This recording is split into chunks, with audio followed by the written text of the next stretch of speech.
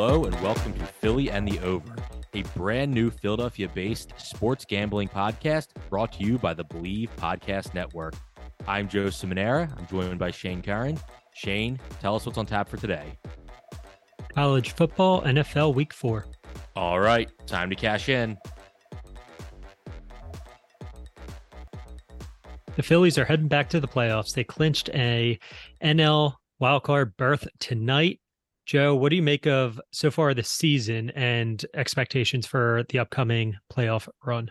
Yeah, and they did it in a pretty dramatic fashion too, with a walk-off single by Johan Rojas in extra innings. And it's interesting. You had Jeff Hoffman come in and pitch the 10th inning and not allow Pittsburgh to score a run, which is very difficult to do when they have the ghost runner starting on second base.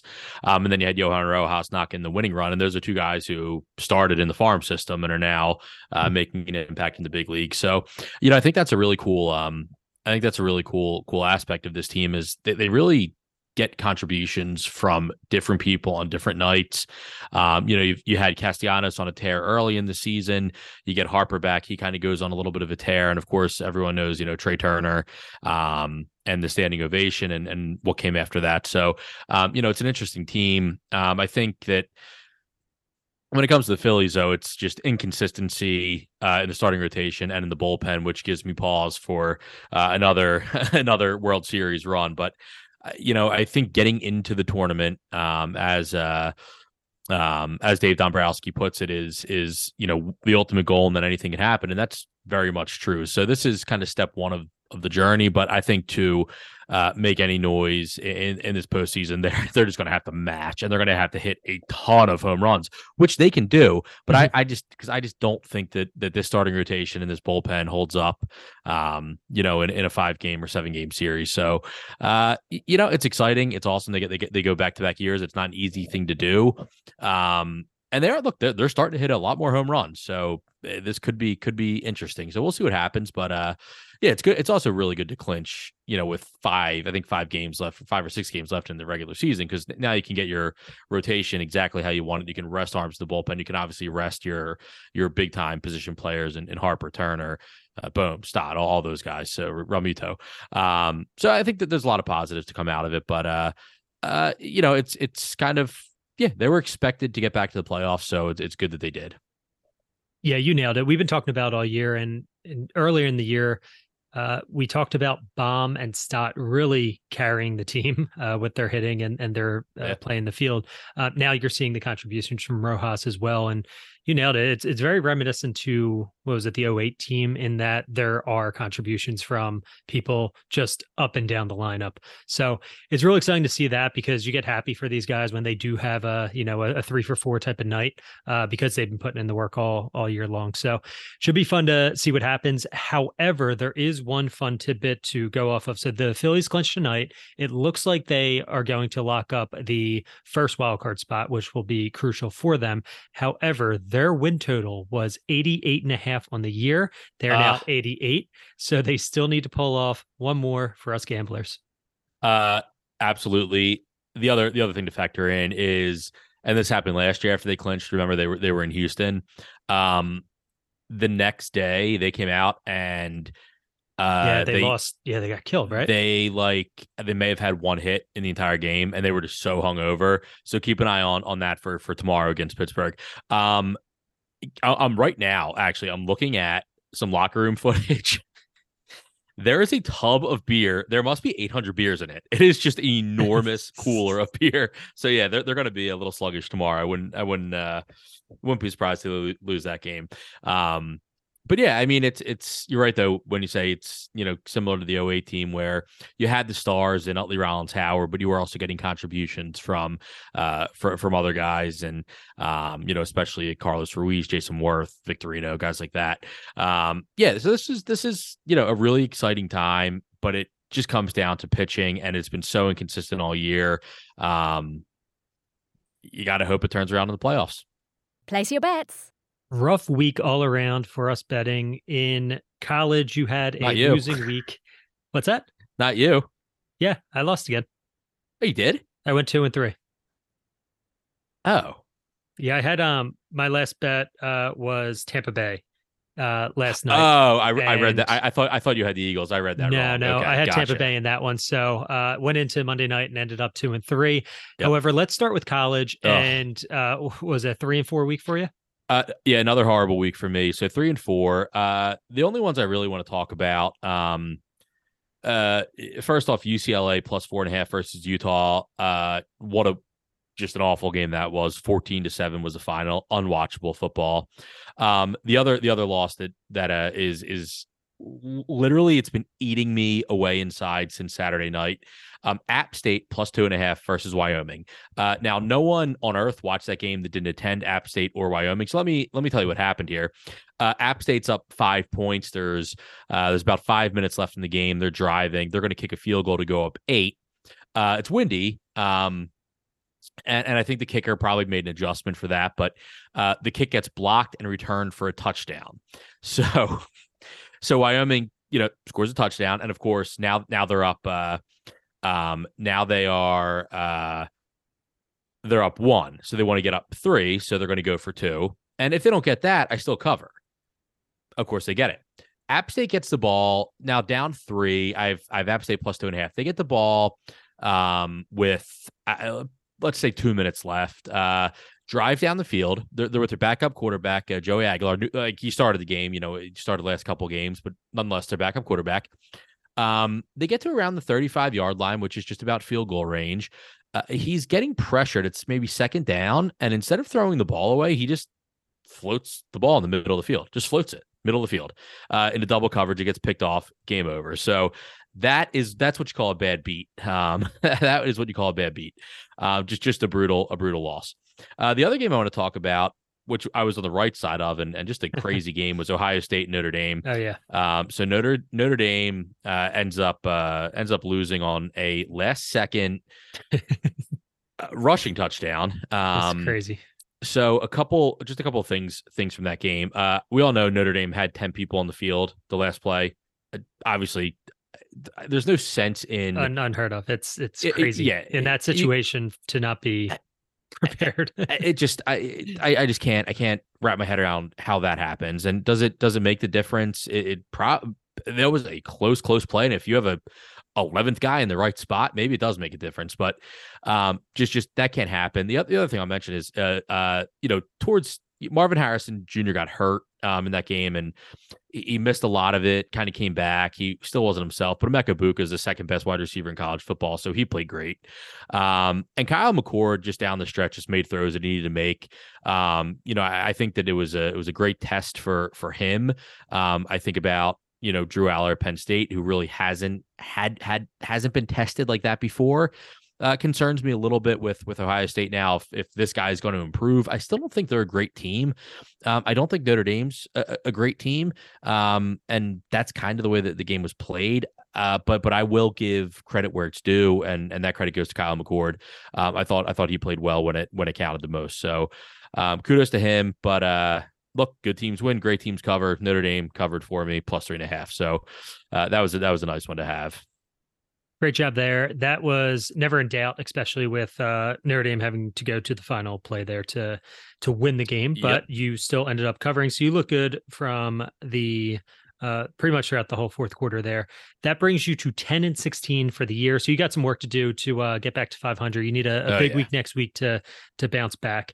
Let's talk about Penn State before we get into your picks for this week, because Penn State had their whiteout game against Iowa, and although I think you could probably mark this down as the most perfect game that could have happened for this team, Iowa only had 15 minutes of possession compared to Penn State's 43, and that came down to 6 fumbles for 4 turnovers. Now, one of them was directly related to the crowd noise, that punt that ended up hitting the Iowa player directly between the numbers in the back. That's bad placement, right, by that guy. Bad timing, bad luck, right? That's just a bad luck play. But to your point, I think that the crowd noise does have something to do with that, because the returner is screaming to get out of the way. Absolutely. You could tell that he wasn't of sound. So you don't know. So again, get more experienced teams in that position, and that return man might actually do something different, right? He might go in there and try and make the catch, even though it's a little more dangerous, Yep. just because he has the experience to say, this guy's not going to be able to hear me. So that's now on film. The running attack was great. Drew Aller was great, had 4 passing touchdowns. And the thing that impressed me the most was, aside from Penn State's stout defense, but it came against the Iowa offense that truly just isn't good. The It's offense awful. is just getting yards. So it seems to be some emergence at the wide receiver position. First from tight end, Theo Johnson's really starting to emerge himself as like a go-to option in the middle of the field. And Keandre Lambert-Smith is starting to solidify himself as the number 1 wide receiver. Well, let's remember this. I mean, I think he had, I don't know what he finished. I don't have it in front of me. 5 catches, say 66 yards and a touchdown in that game. But he was going up against Cooper DeJean, who is by all accounts one of the best cornerbacks in the country. So that's really, I think, an impressive testament to Keandre Lambert-Smith. On 8 catches for 66 yards and a touchdown. 8 catches, okay. On that point, one of the things James Franklin said in his press conference today, he was really pleased to see after Keandre Lambert-Smith had his touchdown. He's the first person to run over and congratulate him was Kalen King. And he said Kalen King and Keandre Lambert-Smith are they are battling so hard in practice going up against each other. So if you're Keandre Lambert-Smith, it makes sense that, hey, you're facing probably the best cornerback in the nation outside of maybe Kool-Aid in Tuscaloosa, but you're facing him every single week at practice. So then when you play a guy like Cooper DeJean, you're prepared. You're ready for the best, and I think that's a big part of why Keandre Lambert-Smith has played so well this year. But yeah, you're right. He's definitely the number 1. You're still trying to figure out who that number 2 is going to be. I mean, they're using Theo Johnson and Tyler Warren as really the go-to pass catchers outside of touchdown to Warren was, I think, what was most impressive because of Aller's throw on that play. So he threw it. The timing of that throw was perfect because it was tight coverage, and the position of it, he threw it up and away from the other defenders so that Warren could go up and make the catch. He knew he was going to take a little bit of a hit, but didn't really put him in too much of a vulnerable position by leading him in anywhere. It was more just like jump straight up and catch it. Yep. So I thought that throw itself was just like high level quarterback play.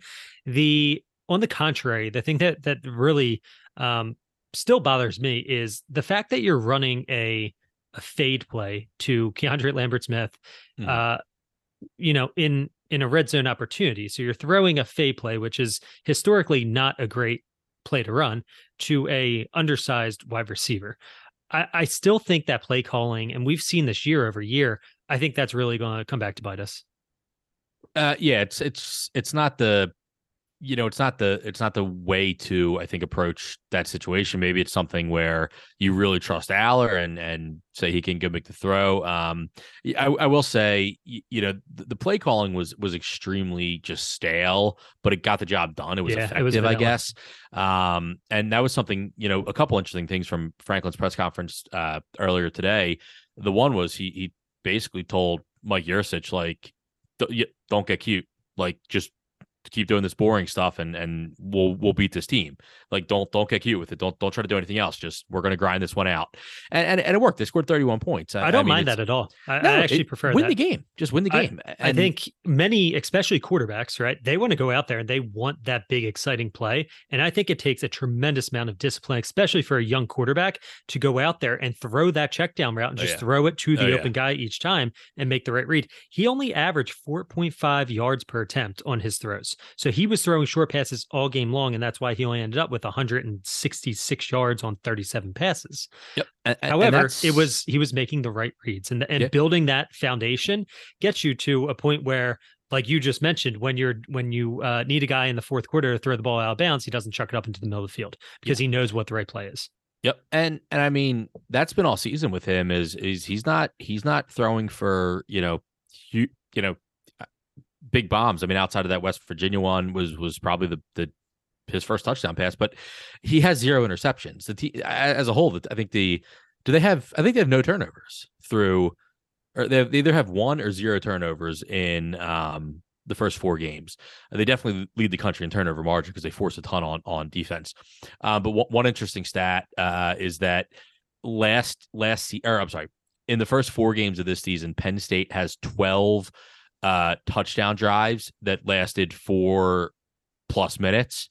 Last season, they had 13 total the whole season. Oh, wow. So, they're not creating explosive plays at the rate that Franklin wants, but you don't need to create explosive plays in grinded out games against West Virginia, who, by the way, is now 3-1 and looking like a pretty decent team. That could end up looking like a really good win on the resume. You don't need that against them and Iowa, who are these grinded out games. And then when you're playing, you're playing Delaware and who was the other pushover they played? Illinois. I mean, you don't really need to do anything spectacular with Aller. You definitely want to get him comfortable, but I don't think you need to make him do anything more than he has to do. That being said, you still want to create more explosive plays for sure, especially as you get into, the really tough teams in Big Ten play. Absolutely agree. So now let's take a look at the upcoming matchup versus Northwestern. Penn State are huge favorites in this one. Another game. This is at Northwestern. Penn State, noon kickoff. It is 27. Do you have a play on this one? I do. Penn State -27. Penn State's 4-0 against the spread this year. At home, Northwestern had a very emotional win last week against Minnesota, where they were down, I think, 31-10 or 38-10, something like that in the fourth quarter, came back and won. Really impressive, really emotional win, though. I like Penn State to just grind this one out and win it big again. So I'm finally getting on at Penn State after 4 weeks of missing out on a team that's covering every game. I'm taking Penn State. All right, I love it. The next game, Iowa State versus Oklahoma. So Oklahoma is ranked this year, and they've looked good so far. The line for this one, however, is Oklahoma, another large favorite, -20 at home against Iowa State. Yeah, I'm all over Oklahoma in this one. I think that I think Oklahoma is I think they're very good, and I think they are I think they're really clicking on offense this season. Although they have a defensive minded head coach, but I think that Oklahoma's been really just kind of annihilating teams, save for last week where they beat Cincinnati by 14 at Cincinnati. But I mean, they've been able to score points against good teams. They've been able to play good defense, and I just think Iowa State is really, really bad. I faded them earlier in the year when they played Iowa, and they have a lot of trouble scoring against really anybody. They did have a nice win against Oklahoma State last week. I think Oklahoma State's a really bad team. But now you got to go to Norman to play Oklahoma. So give me Oklahoma -20. I'll lay them. So far, both of the games that you do have the sharp lean on them as well, because they are getting a higher percentage of the money than the bets coming in so far. So you're looking good there. The next game we have is Troy versus Georgia State. Georgia State is -1.5. How do you possibly know anything about either of these teams? I watched Georgia State play last week, Shane, is how I know that. Now we're talking about the Fun Belt here. I mean, that's some quality football. And honestly, it actually is pretty good football. Troy was a really, really good team last year. I think they took like Tennessee to the wire. This year is a little bit different. Whereas, Georgia State is currently 4-0 with wins over some good teams, and they had a nice win at Coastal Carolina last Thursday night. That's the game I watched. But I will tell you, I was really, really impressed with their quarterback. He's a senior, Darren Granger, another guy who's an accurate passer who does not make a lot of mistakes. He's 7 touchdowns to 0 interceptions this year. So I was really impressed by him. I was really impressed by the defense. And then they're really well coached by Sean Elliott. So I think that Georgia State at home, I'm pretty confident in this. I think that Troy is one of the Sun Belt teams that's on a bit of a downswing. So so give me Georgia State. All right, Georgia State. The next game, I might ride with you on this one because I'm not sure if you're aware or not, but I have mentioned that I like it seems like in some of your weekly picks, you have started to lean toward more of the Big Ten teams, Hmm. and you are 6-3 Am I really in the Big in Ten? games in which you've bet a Big Ten, either bet or bet against a Big Ten team. You're Interesting. 6-3 of your 10-16. So there might be something there that we need to watch out for as the year goes on. Illinois is playing Purdue. This is a pick 'em. Who do you like? I like Illinois. And honestly, my reasoning is as stupid as Brett Bielema is not going to lose to the guy that that was his defense coordinator last year. So I like the master to beat the protege in this game. I faded Purdue again at one point this year against Syracuse. They're 1-3. I think they're maybe a little bit better than their record might indicate. However, their only win was against Virginia Tech, who has proven to just be a god awful team.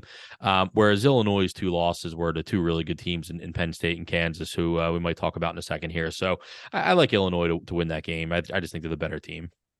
Illinois it is. The last game on your college football slate. I'm very intrigued by this the more I learn about it. And it's Kansas versus Texas. And the quarterback from Kansas continues to impress week after week. I believe Daniels is his name. He can run, he can pass, he can sort of do it all. And he looks similar to actually the way Lamar Jackson looked during his tenure in college. The line on this one, however, is 16.5. So it's a larger line for Texas, a highly ranked team. Who do you like in this one? I love Kansas in this game, plus those 16.5 points. You mentioned Jalen Daniels. He's played as good as any other quarterback, really that we've seen. Another one where it's a guy who does what he needs to do. He's not had the gaudiest numbers, but you gotta remember his rushing ability is always there. I hate Sarkisian. We all know that, and that's probably a part of it. But I just think when you're looking at the coaching battle in this game, I think Lance Leipold it's probably fair to start saying this guy is one of the best coaches in the country. And he's a guy whose name is popping up for all different kinds of jobs. Michigan State, of course, is one of them. But I think he's settling into Kansas really well, and they're playing really good football. I just think 16.5 points is way too much, even going into Austin. And look, Texas has played great this year, but I think that's a lot of points. This is my game of the week for sure. I'm circling that one. I'm really excited for it. Last college question for you before we jump over to the NFL week 4. Is Bo Pabula a Penn State Nittany Lion next year? That's a really good question. They're obviously getting him into games. They're Franklin said at one point against Iowa, they did have like in the thick of the game, that they did have a play call to send Pabula out to do something. He didn't really say what that, obviously didn't say what the play was, but at the last minute, something with personnel, they just vetoed it, and so he didn't do it. But he said he's always putting Pabula in as kind of the first guy from the second unit in, so he gets to play with the ones at least for a series. I mean, guy who's from here. I think that he was such a big time high school player. Knew he would be battling with Aller. And now you have Jackson Smolik, who they like kind of nipping at his heels too. I think he will be. I think he's going to ride it out of Penn State. I do. I think from everything you hear, he enjoys it. Likes Franklin, likes the staff. I think he will probably ride it out, unless maybe have something where Yurcich takes a job at an Old Dominion type school and needs a quarterback there or something like that. But yeah, I think that he rides it out here. Yeah, it's interesting because he as of now, and it's very early in his career and he's being used in a very specific way. Mm-hmm. He actually kind of reminds me of Taysom Hill from the Saints. He has 12 passes so far with 28 rushes, and his passes haven't been great thus far. Wait, are we talking about Pabula does? Yeah. Oh man, Yep. he's played. That's how much he's played. Like that's pretty crazy. I mean, Yeah. he's basically played the fourth quarter of every game. 12 passes Oh, and 28 rushes so yeah. far, but Wow. his rushes look good. Oh They're yeah. more of a power rushing type, but you can tell he has some finesse to him. Yep. So yeah, I'm really interested to see how they continue to use him. It seems similar to how they used Aller last year in Yeah. some of these Yeah. late game situations to get him that experience. I think it's great for the kid, and especially when you have the opportunity to do it, why not? Yeah. No, I agreed. Place your bets. Well, it couldn't last forever. I had my first losing week last week. Unfortunately, I going into the kickoff of the games. So we recorded, I think it was on Wednesday last week. So a little bit earlier than we typically do. Going into the games on Wednesday, there was one game that I took that I absolutely hated. Absolutely hate it. And that was that Tennessee game. The reason being, I looked into it some more and I realized just, as I looked at my different metrics, the one that stood out to me was Tennessee's offensive line, how bad they are, Yep. and the Browns' defensive line. And typically in the trenches, that's where a lot of those games are won. So once I saw that, the line made a little bit more sense to me, and I truly regret having that as one of my five. The one that I regret missing out on the most is that Houston game that you jumped on. That seemed to be just too obvious. Yeah, that was yeah, I got really fortunate there. Saints, Packers. I mean, the Packers were just getting handled and Jordan Love looked awful. They come back and win the game, but they win by a point, which just kills me. I had the -2. So that was brutal. But we were both on the Falcons. It did not pan out. Yeah, I mean, and then I made probably the worst bet we'll make on this podcast the entire year, which was Commanders +6.5 against the Bills. And the Bills won, I think, 600-2 or something. So, yeah, dumb bet there. But, yeah, I mean, I'm just Joey 2-3. That's what you're going to get from me for the NFL. So start fading. Yeah, You'll make plenty of money. That was our second head-to-head of the year. So now we're tied 1-1. That's right. Yeah. That was one of my bigger bets of the year so far on the Bills team. I every time I logged in, I had to restrain myself from continuing to bet them just in case. But that line just really jumped out to me. So I realized this a few times this weekend throughout different games. The first was in that game when the Bills were up 10-0 and the Redskins had the ball and the Commanders had the ball and they went down they're at the 1 yard line. It was 4th and goal and the Bills got to stop. Once that happened, this is in the first quarter or early second quarter, I thought to myself, I won this game. When plays like that happen and I'm watching, I know it's just one of those situations where that is such a big play in the game. The other was within the Colts game. So I was on the Colts, one of the ones that I won last week, and they're playing the Ravens and Lamar Jackson just kind of just dropped the ball in the pocket. Like he got stripped, but like he shouldn't have fumbled. Yes. So he just sort of dropped the ball and the Colts get the ball at the 30-yard line. Yep. That was another one where I'm like, okay, things are going my way in this game the way I anticipate. Like when you have a +8 in that game and something like that happens, it makes me much more confident that I'm going to win. So there was a few situations like that occurred this weekend. Yeah, I mean, you talk about when you see those plays, and I go back to that Penn State game. It's like when they forced that fumble after Iowa drove a little bit, you knew the game was over, and yeah, you can kind of feel that. So when things like that happen, I'm typically on the wrong end of it, and I just know it's over. But yeah, got to stick it out anyway. Let's see if I can do better this week, though.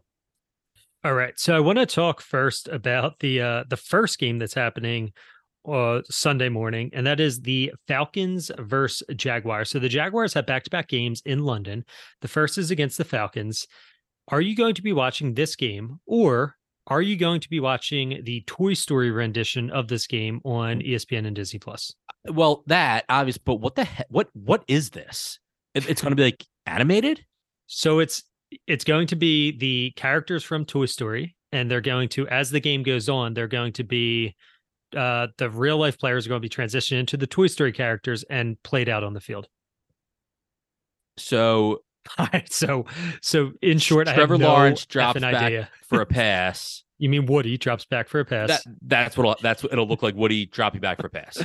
I'm guessing, yeah. And Buzz Lightyear flying down the sideline to catch it. I do not know. I'm so curious. This is either going to be great or disaster. You're talking to a guy who who bet on simulated Madden games during COVID. But this is a little much for me. I don't have a play on. I do not have a play on this game. All right, I'm staying away as well. I think the looking at it again from our bet last week, both being on the Falcons. Yeah. I think we probably should have looked ahead at the schedule to see that they were about to travel to London, because I think that may not have been a game against Detroit that they're getting up for the same way they, as they're preparing to travel. I'm sure their families are going. It's just a big week whenever these teams go to London, which is why the Jaguars now are staying for 2 weeks to play 2 games there. Yep. The next game, the team that beat those Falcons last week, the Lions, they are favorites visiting the Packers, 1.5. I don't have a play on this. I kind of kicked it around, but ultimately going to be a stay away for me. Same for me. Packers, they look good. Curious to see how that all plays out, but the Lions look good too. The next game, the Commanders are visiting the Eagles. The Eagles are favorites in this. The line just jumped up to 7.5. What do you have a play on this? I don't know. Staying away. And we'll come back and talk about for my pick, but yeah, I'm staying away from it. I'm gonna take the Birds. I'm gonna lay those points. Wow. Okay. You think this is the first game that they show up? I think that Monday night last night against Tampa was one of those games where I just said very early on, we are so much better than this team. Like when it was, I think it was 3-3 or something, and I'm just like, this is pathetic because we're just so much better. I think that this is a game where, look, the Redskins have a great defensive line. The Eagles, oh my God, I'm not like, I'm not trying to do that. I'm not making a joke. I can't get it right. Wait, did he say? I think it's a true story. There's like a Native American tribe that is suing the Commanders. And part of the lawsuit is to change the name back to the Redskins. No, that's hilarious. It was something about like the logo was based on a chief who was actually a chief in this tribe. I've learned so much. I'm reading this book about Jim Thorpe, and I've learned so much about Native American culture. It's incredible. But anyway, Commanders have a good defensive line. The Eagles might have the best defensive lineman in all of football right now in Jalen Carter. He was incredible. He was awesome. He was double teamed on nearly every possession last night and was getting through it. If you don't, and I mean, just there was the forced fumble he had made me super excited, just because there was the concern about how focused he is, and when you see a guy chase down a guy from behind to cause a fumble, that there's no lack of effort on a play like that. And that play, and then Josh Sweat basically ran sideline to sideline to chase Mayfield. I think he maybe got a yard on the play, but really had to run around after him for a while. Never quit on the play. This defensive line does not quit. The other thing that happened in that game that I was texting someone about was I completely forgot Nolan Smith was on the team until he buried Mayfield on that play, because there's so many other names that we have that and he hasn't done much in the early going, but that was a big hit, and Mayfield was feeling it after that one. Yeah, so I really just think that defensively the Eagles are really clicking. I mean, just super impressed by what they've been able to do on the defensive end.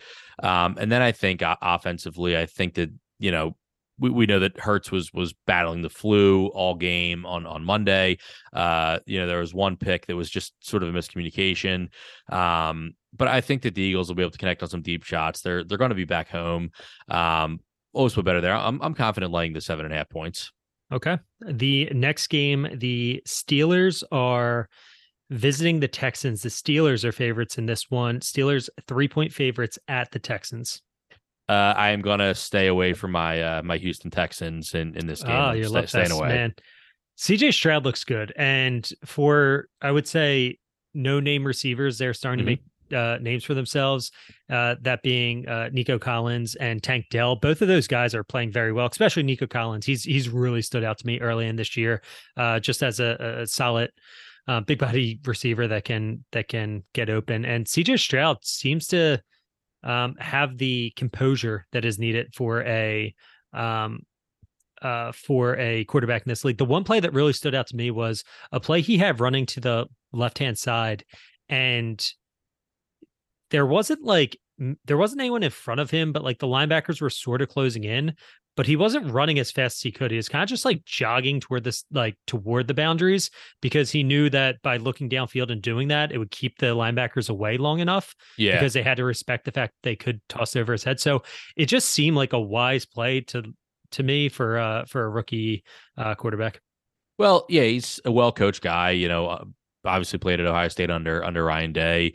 So that kind of play doesn't, I think with Stroud, I thought maybe he would have been, better than Young, better than Richardson, although we really haven't seen a ton of Richardson. But yeah, he's looked really good, really good early on. And speaking of Ryan Day, did you see his immediate post-game interview? No. So Lou Holtz, who coached Notre Dame like 100 years ago and is 86 years old, was on like Pat McAfee or something, and he said like he doesn't think Ohio State's like tough enough or something, like some old timey weird football thing. And Ryan Day like gets in this interview and is like, I hope Lou Holtz is listening to this. That's a tough team right there. He was wrong. It's like he's 86 years old. He's like wearing Depends. You probably have no idea what he's saying at this point. But this is the Coach Prime effect here. Every coach in the country now has to put on this huge productions, huge show. We saw Dan Lanning do it for Oregon, who went out and beat the living shit out of Colorado. I was dead right on that. I should have put everything I had on Oregon that game. But that's what's happening now. All these coaches are getting like way too jacked up over like insane things. It's crazy to me. But anyway, CJ Stroud, well coached. I think it's they're honoring JJ Watt before this game or halftime or something. So something to maybe get the crowd juiced up. But yeah, just to stay away from me. All right. So there's going to be a handful of games here that we're recording this on a Tuesday this week due to some travel plans. There's a few lines that are posted now. However, they may change depending on the status of some quarterbacks. So the first being the Rams visiting the Colts. The Colts are 1.5-point favorites in this. So we're going to see what happens with Richardson in this one. The Rams last night lost, I believe, 2 offensive linemen. So I think that's why this line switched over. Yeah. Who do you like in this? I'm staying away from it. But I mean, you have to like the Colts in it. I think just with the injuries that the Rams are dealing with now. Yeah. I think for the Rams, I think they say this is a really important game. If we can win this game, a winnable game for sure. And then we get Cooper Kupp back against the Eagles in week 5, maybe. Then I think that's a good goal for them to say. Without our best player, we're still 2-2. But I mean, the injuries are just tough, and Matt Stafford is it's going to be a long day, I think. So yeah, stay away from me. It's unfortunate because that team is actually playing well. Like they seem like it's always the unknown guys that are just playing hard. Like that's why we like. Yeah. That's why I've been banging Houston for the past few years, because like they play their asses off. So it's actually been kind of fun to root for this Rams team. So we will see what happens in this one. The next one, the Vikings are minus 3.5-point favorites visiting the Panthers. No, thank you. Absolutely. What are you thinking? Absolutely. I'm taking the Vikings. Really? Okay. Yeah, I'm on the favorites in this one. So, I mean, Kirk Cousins has been blasted so far for not being able to win a game, but you look at what he's actually put up, and he leads the league in passing yards. He leads the league in touchdowns. Justin Jefferson leads the league over Tyreek Hill in receiving yards. Yep. This team is moving the ball up and down the field. They've just unfortunately ran to some very talented teams. So the Falcons week 1, okay. The Eagles last week, and then the Chargers, who I had both of those teams going to the Super Bowl, the Chargers and the Eagles. So I think that the Vikings are actually much better than their record indicates early on in the year. I think that they've played some good teams, and I think that this is going to be an easy win for the Vikings. And what's his name? Kevin O'Connell is he's had enough of the turnovers. He is going to start ripping guys off the field if they turn the ball over. So coming down with the iron fist there. All right. The next game, we talked about some quarterback news. The Bucs are facing the Saints, and Carr got hurt last game. They're still waiting to see. He's day-to-day to see what happens with that shoulder. However, the Saints are still 3-point favorites in this one. Do you have a play? No, I do not. No, thank you. Yeah, I'm staying away as well. In these divisional games, I tend to lean toward the the underdog, but just with the quarterback news and how poorly the Saints looked last week once Carr went down, I can't pull the trigger. Yeah. Another close divisional game. The 70-point Dolphins are visiting the Bills. Bills at home -3. I had the Bills at -2.5. And I take that it is that you're that is leaning what on I'll the be Bills. taking. Okay. What are they going to score 70 again? No. Yeah. This is the ultimate letdown against a Bills team that's good. This is their first loss of the season. I was really close to taking this with you. I will probably be betting this. I'm not locking it up because I've taken the Bills past 2 weeks and it's been the easiest money. I haven't barely had to watch the game. So I like this pick as well. The next one, I had to stay away from this. This goes back to a philosophy we talked about a little bit earlier when you bet a team too much and then just get a sour taste in your mouth. And that is the Titans at home. The Bengals are -2.5 visiting the Titans. I was going to ask you. Yeah. So you're staying away from this? I am, just because the last week I know I made the wrong play on it. Yeah. And this week actually seems like the better week to take the Titans. It really does. I just, the Bengals have always played in close games and won close games, and the Titans tend to hang around as well. After last week, I'm just, I'm butthurt. I'm between a few for my final lock. That was one of them, but I wanted to get your thoughts on it. But yeah, I'll stay away from that as well. All right. The next game I am locking up, and I've not bet this one yet, and luckily it moved up half a point today. So I'll be jumping on that today. That is the Ravens at +3 visiting the Browns. You're on the Ravens? I'm on the Ravens. We're in agreement. Yeah, we're in agreement. Okay. Love it. What's your thought? Close divisional game, Harbaugh, just going to be a grinded out close game and probably comes down to a field goal either way. Yeah, I think that's the gist of it for sure. I've also been pretty impressed with Zay Flowers. I have him on a bench in a fantasy league. Got to probably start playing that guy, but he's electric, and I think he's going to start getting in the end zone too. So, the Ravens are always just struggling to find that receiver, but this guy's pretty good. The other thing that stood out to me a little bit in this game is that the strength of the Browns are their offense and defensive lines. Specifically, their defensive line has played out of their mind so far early in this year. If there's one thing that they're not going to be able to stop them entirely, but one thing that could slow them down is the most athletic quarterback in the league that can get away from some of the sacks that, say, Ryan Tannehill couldn't, right? Yeah, Ryan Tannehill, Kenny Pickett, those guys that aren't as athletic as Lamar Jackson. Absolutely. Yep. All right. The next game, I'm staying away from. I can barely even say it. The Broncos -3.5 versus the Bears. Just move on. All right. Moving on. The next game, the Raiders are visiting the Chargers. Chargers -5.5 point favorites. Give me the Bolts at home -5.5. All over the Chargers. Okay, we are in agreement. Wow, so far two. All right, yeah, that's 2 so far. Yeah. Let's see if we can make it a third. The Patriots are visiting the Cowboys. Cowboys are 7-point favorites. Nope. I'm all over the Patriots. I'm going back to it. Okay. I think that the Cowboys without Trayvon Diggs, that was a big loss for them. I think that now there is film on how to slow down that offense, and I think that the Patriots are smart enough to scheme up quick ways for Mac Jones, similar to actually what they did with the Eagles, which was quick ways to get the ball out of Mac Jones' hands so that they can sort of eliminate Michael Parsons' ability to get to Mac Jones. So for those reasons, I think 7 points is a lot. So I'm going to take the Patriots in this one. All right. The biggest line of the week are the 49ers at home hosting the Cardinals. The Cardinals are 3-0 against the spread. Wait, they are? They're 3-0 against the spread. I didn't know that. I think I only took them 1 week, I think, out of that. I'm staying away. I'm very tempted to take those 14 points, though. Okay. Very tempted, but I'm staying away. I know I should take the 14 points, but nothing excites me about this Cardinals team. So say this line was 15. Would you lock it up? Would you feel confident in your top 5? No. No. I mean, 18? The Niners could win this game 49-0. Like, it's... this could be... I was looking at that and I was thinking about it. I'm like, if it was 18, I would take it. I think that's where like my point is of like, just like take it, don't watch it, close your eyes, hold your nose, and just do it. Yeah, it's just such an ugly game.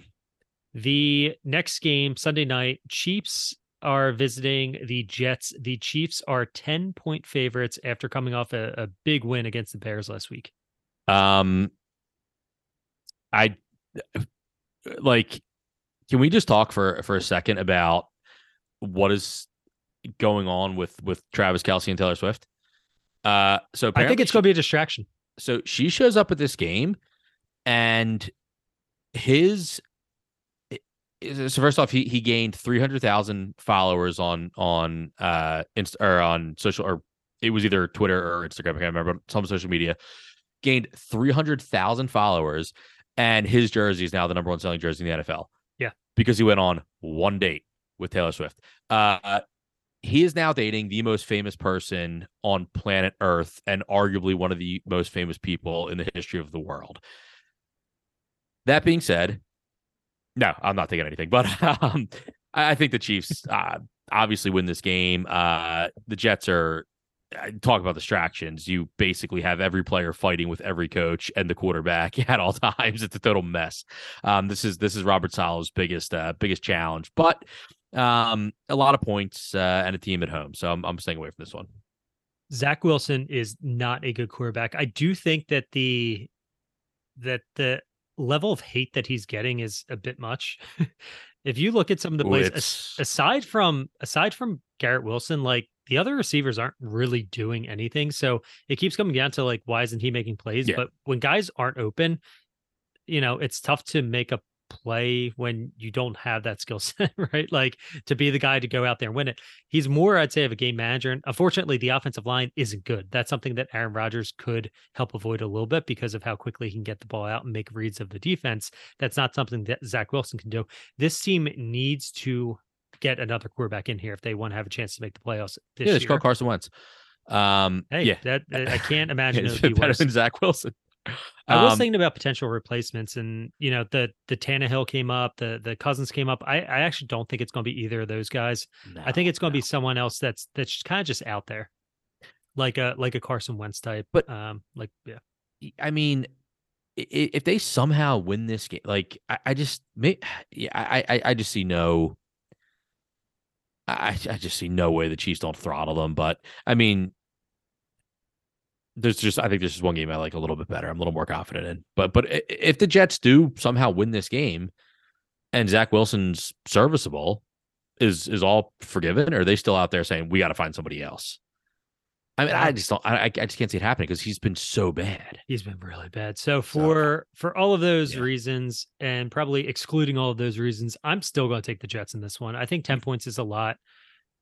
Whoa, take the Jets. I do not think they win this game, but I think it's a lot of points, right? It's a lot of points for a team that has a really good defense. So I still think the Jets defense is legit. It's not going to be like what happened with the Bears last week. The Bears secondary, aside from Brisker, is atrocious, and that's just not what this Jets secondary is. So I think that they'll be able to at least keep it close and hopefully win the field position battle. Maybe even get some luck on defense or special teams to get them some points. But I think that this is going to be a lower scoring game. So for those reasons, I'm going to take the points with the Jets. I also with this game and another kind of feather in the Jets cap is, obviously the NBA fix games for a multitude of different reasons, and the NFL has to say, look, we scheduled this game to be our primetime Sunday night game when Aaron Rodgers was the quarterback of the Jets, not Zach Wilson.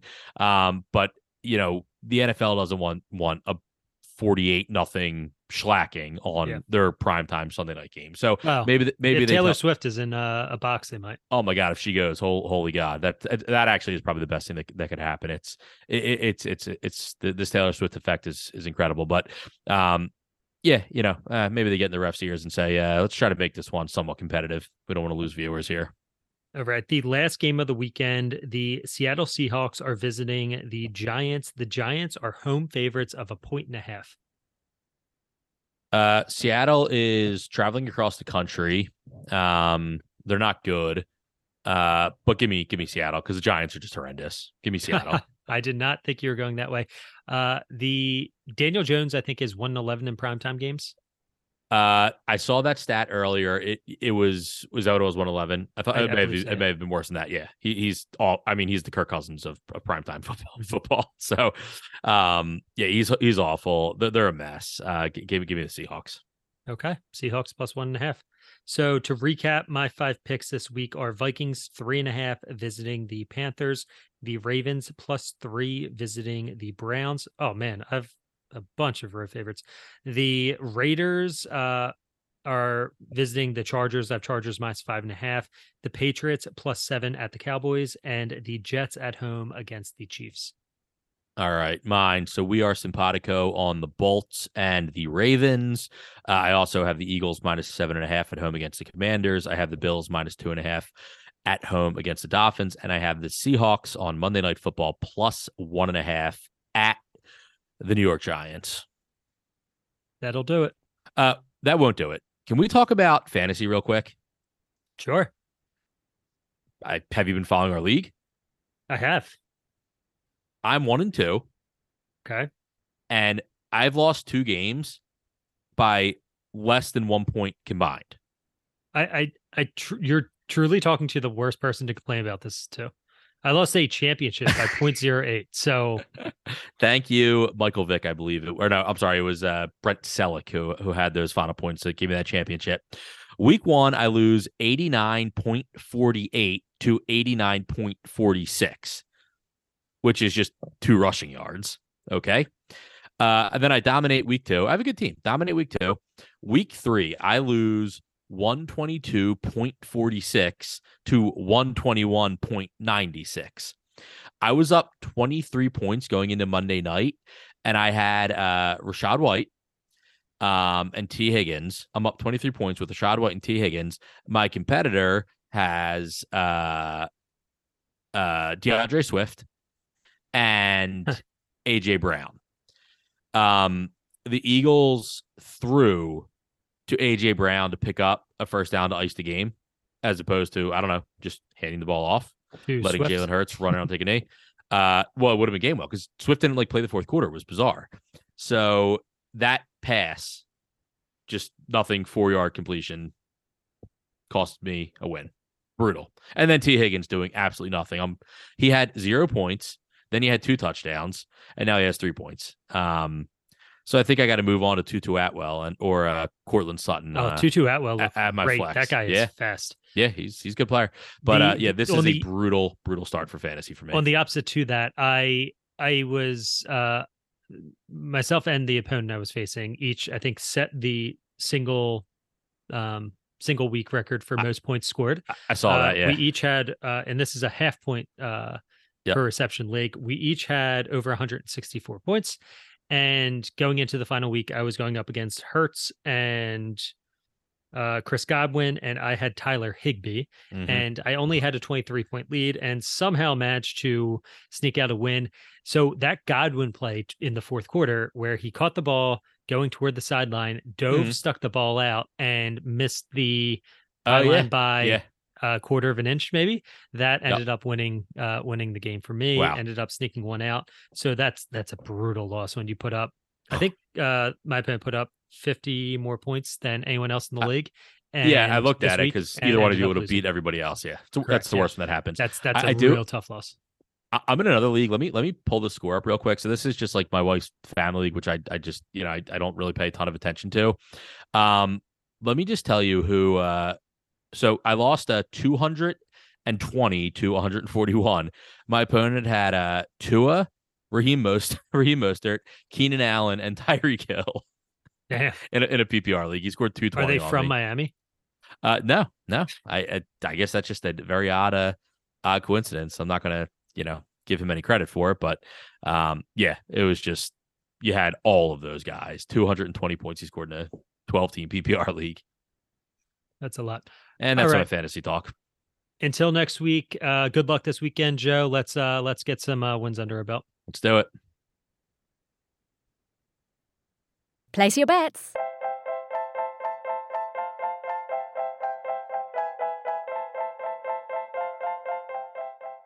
For Joe Simonera, I'm Shane Curran. That's all for today's show.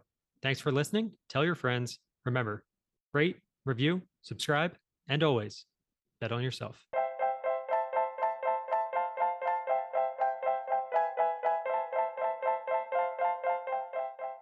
Philly and the Over is brought to you by the Believe Podcast Network. Do you believe?